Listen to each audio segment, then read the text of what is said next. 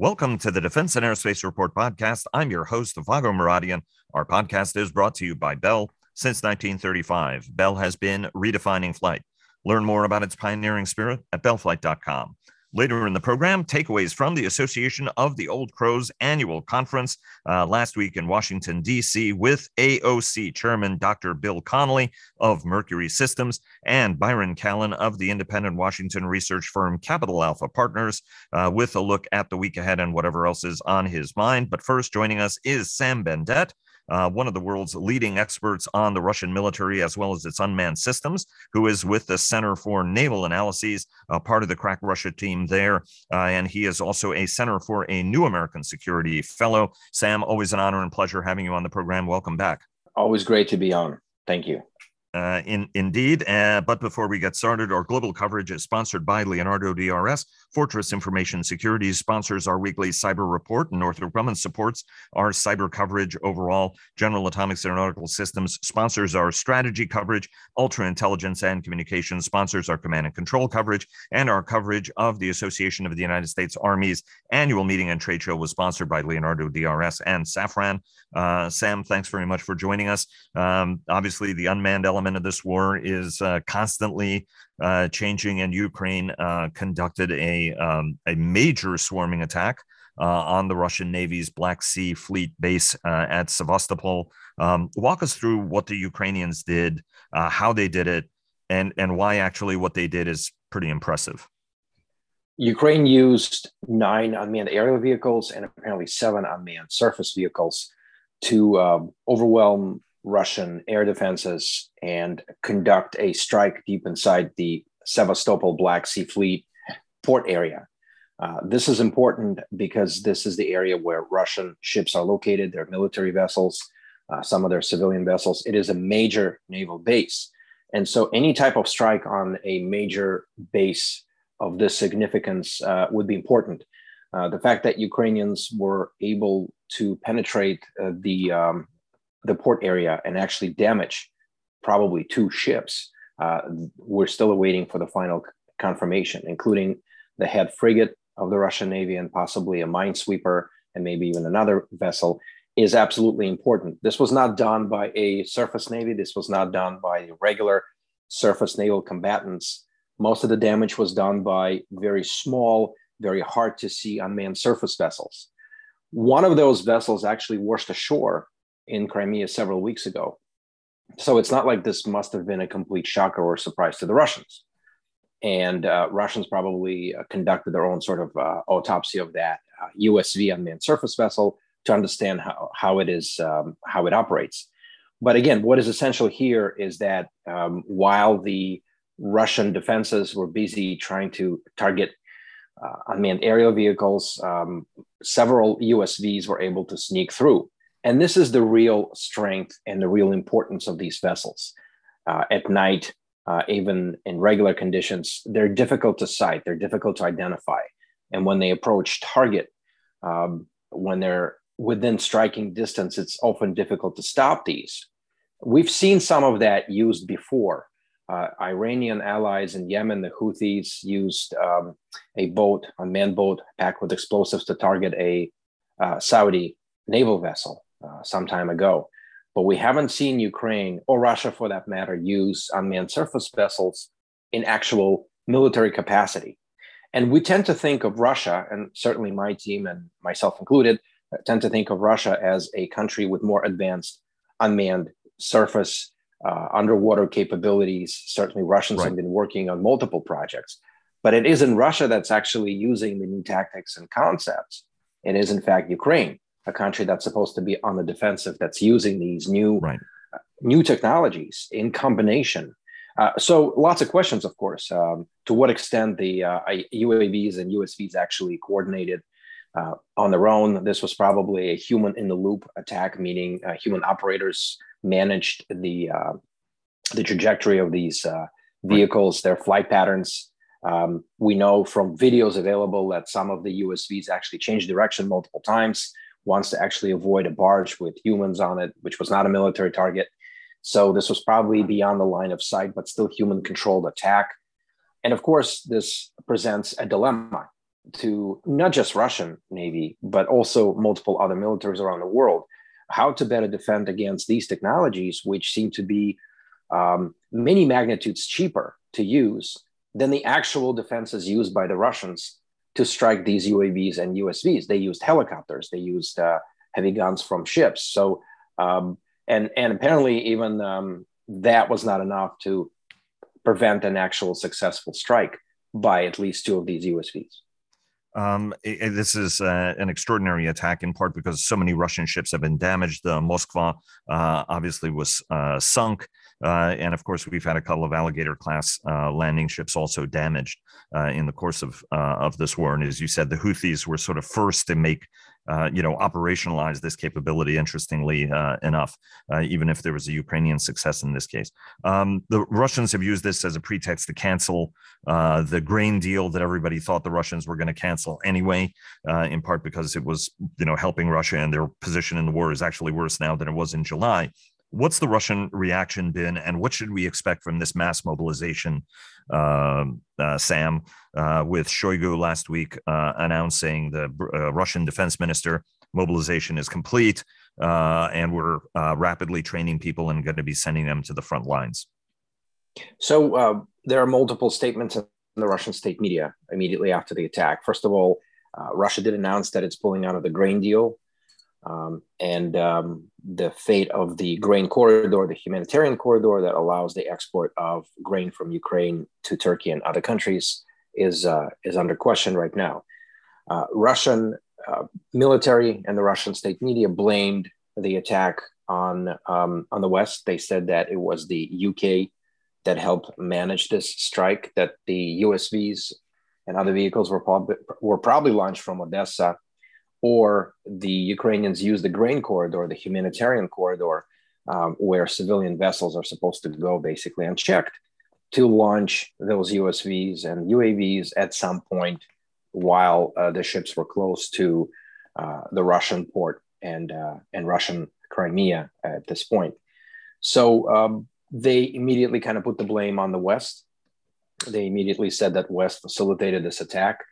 Russian Telegram channels were full of notifications that, in fact, these USVs must have come from one of the American naval companies, one of the private contractors working on unmanned naval systems.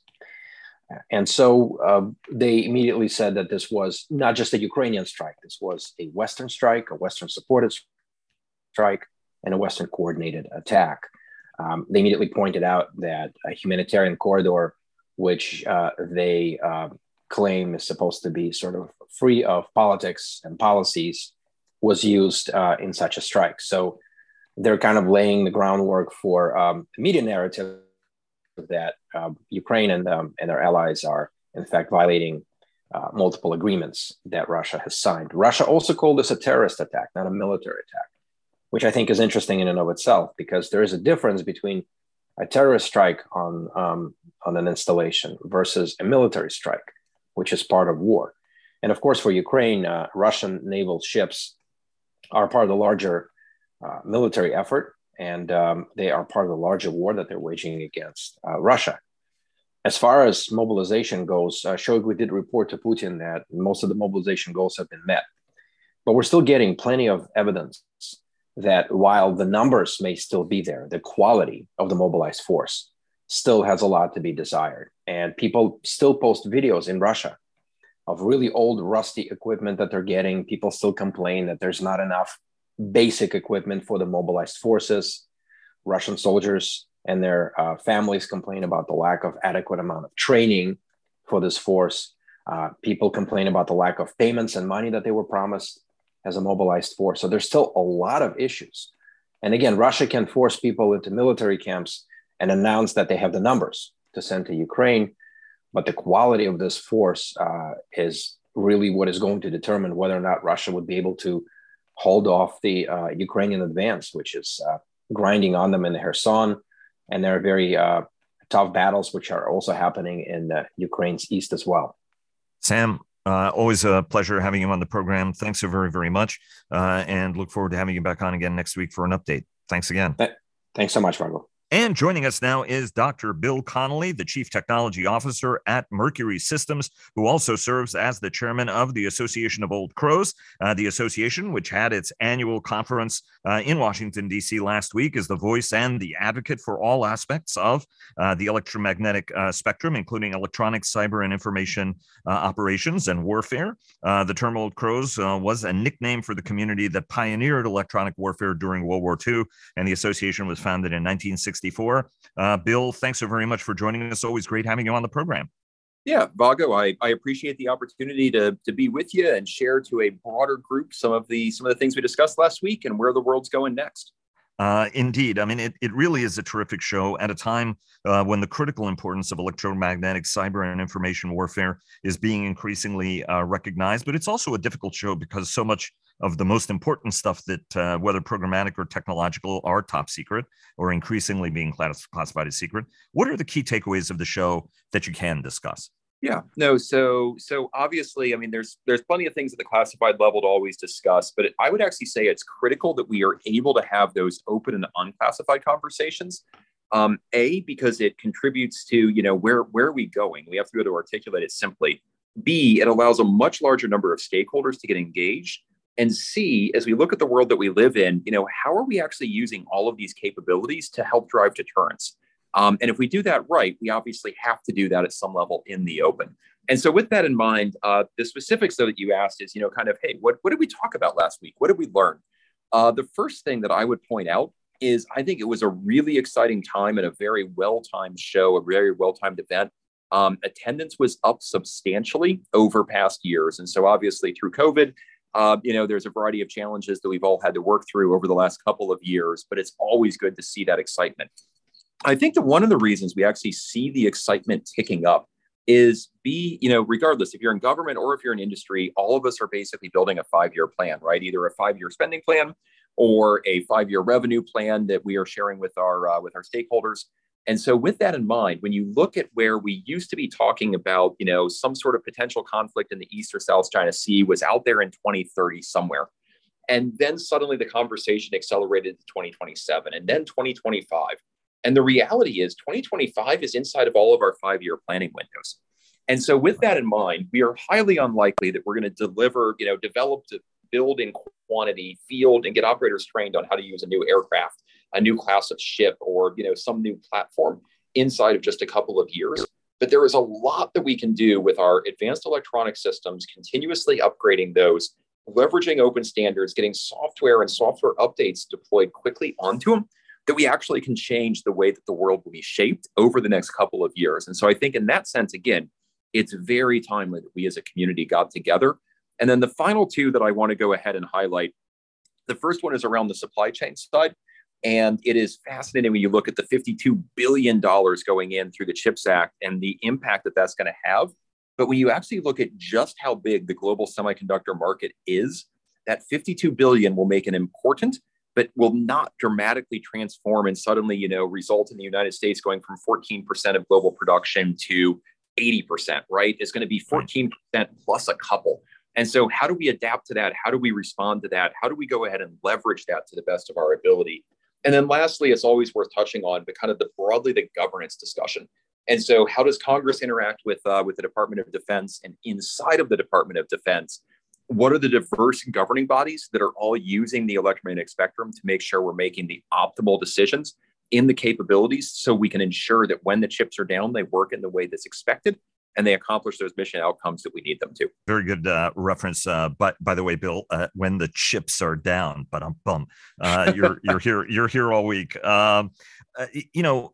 There were some amazing capabilities and technologies that are under development. And I want to get to those in a minute. But Russia's war on Ukraine has been labeled, Dr. Eric Schmidt, the former Alphabet chairman, was at the Atlantic Future Forum aboard HMS Queen Elizabeth, and he said that this is the first broadband war.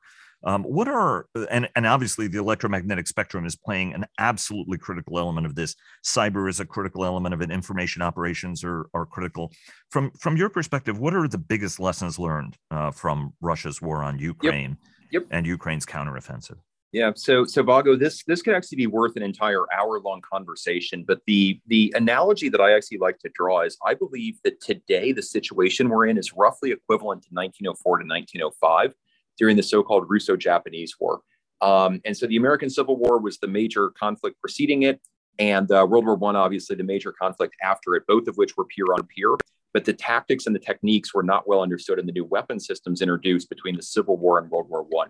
And so I think in many ways we have to learn everything that we possibly can that is happening now in 2022 and whatever the future may hold to ensure that we don't end up with, candidly, war plans that we went into World War I with that did not execute in the way that anybody expected and resulted in the trench warfare and, substantial amounts of stalemate until the technology caught up to actually allow things to kind of broadly change. And so your question is, I think, actually really sage around the nature of how broadband this conflict is. And I think there's two separate parts of that.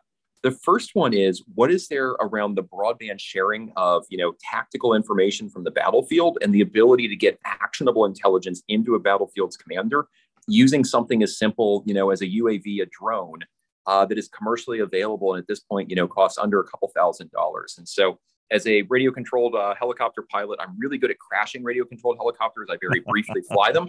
But the reality is you get really cool footage, when you can go ahead and you can fly a drone and you can see everything that's happening around you. But the military ramifications of that in terms of cost exchange ratio, but also just the ability to close a kill chain is really, really important.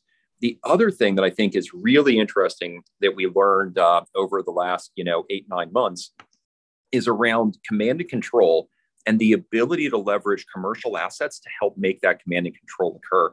Obviously, with Starlink, there's a lot out there in the media right now. But Dave Tremper, who was on stage with us on 2 different sessions last week, previously referred to the software update associated with Starlink and the speed with which they were able to do that is, quote, eye-watering. And the reality is, right, that ability to turn a software update to mitigate the effects of jamming. What that really is, though, is that is the ability of a force to maintain command and control over all of their troops and maintain situational awareness so they can make good decisions. At the nation state, the strategic level, the implications of that technology, I don't think can be understated in any way, shape, or form. But to your point, this is truly a broadband based capability. And so wrapped up in that, the speed at which you can adapt is really, really critical.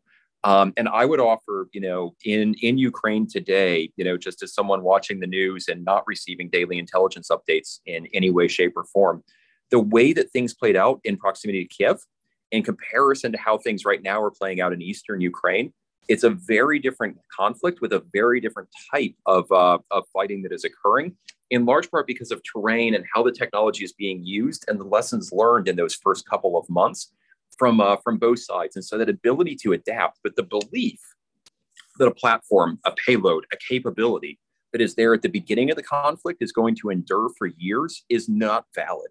Right. At the tail end of World War II, there's phenomenal operations analysis hunting German U-boats in the Bay of Biscay. The first ever, LS and X-band surface search radars, they all get mitigated in the timescale of months by the Germans who understand that something has changed. And if we live in the information age and things are happening quickly, we have to be able to go ahead and deal with that. And lastly, I think to your point on the broadband conflict side, is at this point, information from a battlefield can be globally shared near instantaneously in a way that is peer-to-peer. I would argue Vietnam was probably the first time that there was that global sharing, but it was filtered through the lens of the media, right, and what they were going to go ahead and put on the front page of whichever publication. But at this point, through social media, that ability to globally share is truly different in terms of how that generates support for someone when a different country decides to invade their nation. We've got about a minute left, and I really want to have you back on, Bill, to have a more sort of fulsome, deeper conversation on it. And I thought it was fascinating. The idea of advantage is going to be measured right in days, if not hours, eventually, and minutes. And guys at the Royal Australian Air Force's Project Jericho program studied this a couple of years ago in a fascinating paper, which I think was in 2019. How do we need to start adapting ourselves to incorporate these lessons and to move at the scale and the speed of relevance? Because that is the central question that a lot of folks are asking is, we're just moving too slow given our lives are governed by programs of record. Yep. So the speed at which we get things done is obviously critical. And I think for most of our careers, many of us have heard from our leadership, I'm data driven. And I recently actually had a boss that when he first came in, he said, I'm not data driven, I'm information driven. And I think it's a really important distinction. How do we take data? How do we automate that process by which we're able to distill it into information, which then we as a human are able to go ahead and use it? And so again, building off of the show, panel sessions around cognitive electronic warfare, unmanned, the so-called uncrew system, how we integrate things faster with stitches to bring those outcomes. I think it's a really exciting time for how we bring that speed in a way that allows us to be prepared. But we have to develop those necessary standards up front and get comfortable with that flow so we therefore can use it during a conflict if ever called upon. You said that there's going to be a gap, right? The chips is very, very important, but there's going to be a gap. What do we do in this gap to make sure that we're addressing our strategic needs? So two separate parts to that, right? The first one is what do we have to do today to make sure that we are delivering credible systems that allow us to meet our national objectives of deterring any conflicts to the best of our ability to do so. And then I think there's a secondary question, which is how do we make sure that we have a globally resilient and robust supply chain that meets globally that need to create stability that I think all of us want as we look 5 to 10 years into the future, and making sure we do both of those right, and that we're walking and chewing gum at the same time, because sometimes they may feel different, but in my opinion, at the end of the day, it's one objective. Bill, always a pleasure having you on the program. Thanks very much. And I'm going to take you up on that offer to bring you back on and have a more fulsome conversation on this stuff. Thanks so very much again, and hope you and yours have a very happy Halloween. Thank you, Vago. Great as always being with you. And joining us now is my good friend Byron Callan of the independent Washington research firm Capital Alpha Partners, that is now celebrating its 15th year in operation, for a look at the week ahead and whatever else is on his mind. Byron, welcome back on. It's always a pleasure, and happy 15th birthday. And happy Halloween too, Vago. Yes, indeed. And we'll get to the Halloween portion of the discussion in a minute. Speaking about treats, there were lots of earnings, most of it very, very positive. We talked a little bit about this on yesterday's Business Roundtable. What are your takeaways? Well, look, you had the bulk of the large U.S. contractors report last week. Lockheed Martin had reported the week before. When I do, Vago, go through and look at how the individual defense segments performed. And, clearly there's some companies like General Dynamics or Boeing where they've got a large commercial business, but I'm really focusing on the defense parts of their portfolio. And, and then you have companies like Booz Allen or CACI. CACI will have some civil business. And in any event, the takeaways to me were, you saw better organic sales growth comparisons than you did in the first 2 quarters of 2022. I don't think that should be a surprise, because it was kind of flagged by the increase we saw in investment and operations outlays, as reported by the U.S. Treasury for the September quarter. But the other part that I think was interesting was the operating margin comparisons were down for the vast majority of these companies. There really wasn't anything that I would flag as a major departure from trend for the sector. A lot of these are fairly minor degradations in operating margin, but just kind of stepping back and look at the entire sector, you could look at it as a glass is half full, which it suggests that they are handling the cost pressures from wage growth, from materials, relatively well. And the other part, I suppose, is, that in and of itself says to me, because there really wasn't that much change in operating margin guidance for the companies that offered guidance, certainly for this year, and then kind of talked around it in general terms for next year, that industry is coping pretty well with these pressures. There were a couple of exceptions. Obviously, the Boeing defense, space, and security charges are still distressing on one level and fascinating on another level. Right. That is just, that's an outlier for the group. There was a goodwill write-off at L3Harris. That was kind of curious because, one of the factors that was cited were changes in precision weapons programs. And I think that's generally seen as an attractive part of the market. I don't think management explained that particularly well during the call, but, it wasn't something, their bookings were up. And so I think people came away from these calls, relatively content with the results. I don't think expectations were really high going into this season in any event. Do you think that buybacks, I mean, we talked about this a little bit on yesterday's show. Obviously, earnings were up because companies are throwing off vast amounts of cash. I mean, the president got into it with the ExxonMobil CEO, Darren Woods, for making too much money.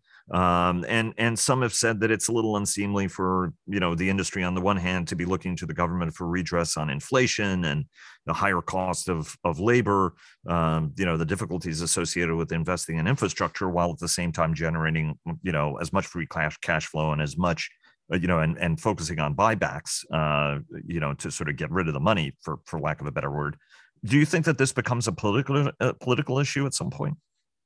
Well, the buybacks are really just a byproduct of cash flow generation, and really, you can argue, should companies be more creative in some of the things they're doing? I know Lockheed had increased the amount of money that they're allocating to their investment portfolio. I'd still ask, have you gone through all the things, the other options?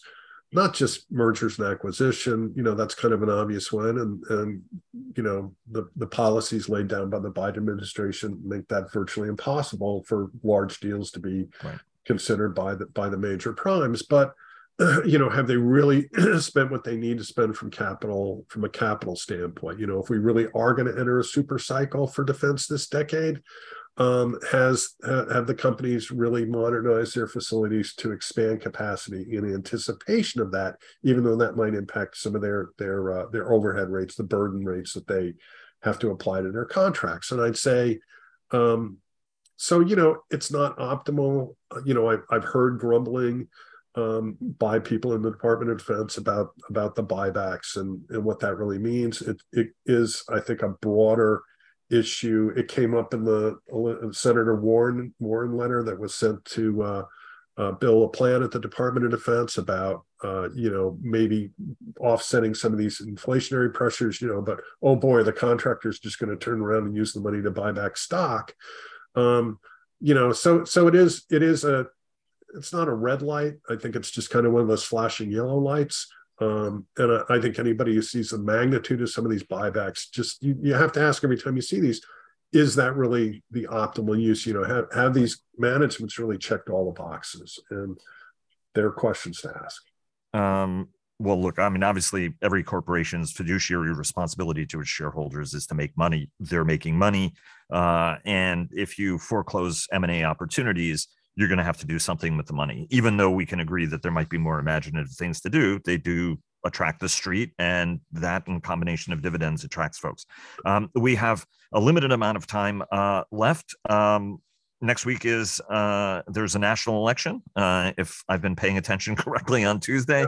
Yeah. And you have a non-consensus take on the outcomes and the permutations. Walk us through your non-consensus take, which is increasingly, I think, becoming a consensus take in and of itself, but take it away. And, so I think the popular conception is, Republicans are going to be strong on defense, Democrats are going to be weak on defense. And my view is, if you play through these scenarios where the Republicans gain a majority, not just in the House, but they sweep and take the Senate too, is that necessarily bullish for defense? Senator Wicker, who was likely to be the chairman of that Senate Armed Services Committee, has talked about a $1 trillion plus defense budget. The problem with all that is you still have divided control of the government. And I can't see, if you're going to make those big defense increases, you're going to have to make cuts somewhere else. And an agenda that's talking about cutting taxes, again, maybe going after Social Security and Medicare, which traditionally have been third rail issues. Some of the non-defense discretionary programs, I think, even though a lot of Republicans voted against them, have traction in things like infrastructure. You look at even the electric battery plants that are going into some of these very deep red states that are going to create good jobs. That's another point. So I'm just skeptical that you're going to create this whole new level of headroom for higher defense spending that's radically above the Biden administration plan. And the other thing I think we're going to get back into is, it's not going to be an exact rerun of 2011, but if you've got a Republican Congress that is set on, going after federal debt and reining in federal spending, it creates the potential for certainly a protracted standoff over the FY23 budget, which we don't have appropriations for. And it reintroduces, which I think Michael Hirsch on your Friday call also called out, the debt ceiling being used as a cudgel to try and cut spending. And that is a very dangerous, very sharp weapon that, you kind of like to see not just left in the drawer, but taken out of the kitchen. Especially on Halloween, right? Yeah. You don't want to be dealing with that.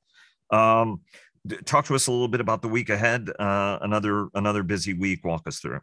Well, I think, there are a number of events this coming week. There was an event today with the U.S. Special Representative for Iran at Carnegie Endowment. There is an event on Friday that George Mason University and the Defense Acquisition University is holding on kind of these broad questions about defense acquisition and budget reform. That's going to be pretty interesting. And they're the usual, smaller set of think tank events. I'm sure there's going to continue to be events kind of talking about the implications of the midterm election. And then, of course, we still have earnings reports from some of the services companies. Huntington Ingalls is going to be reporting. There is an event that Atlanta Council is holding on electrification of military ground vehicles that I think is going to be kind of interesting and topical. So, as always, these are going to be busy weeks with a lot going on. Thanks so very much for joining us. It's always a pleasure, and hope you guys have a very happy Halloween up there in sunny Connecticut. We have a full bowl of candy. The question is how many trick-or-treaters actually show up. If you see any members of Congress, report it to the authorities. We will. Thanks. or wayward CEOs. Thanks very much, Byron. Thanks, Vago.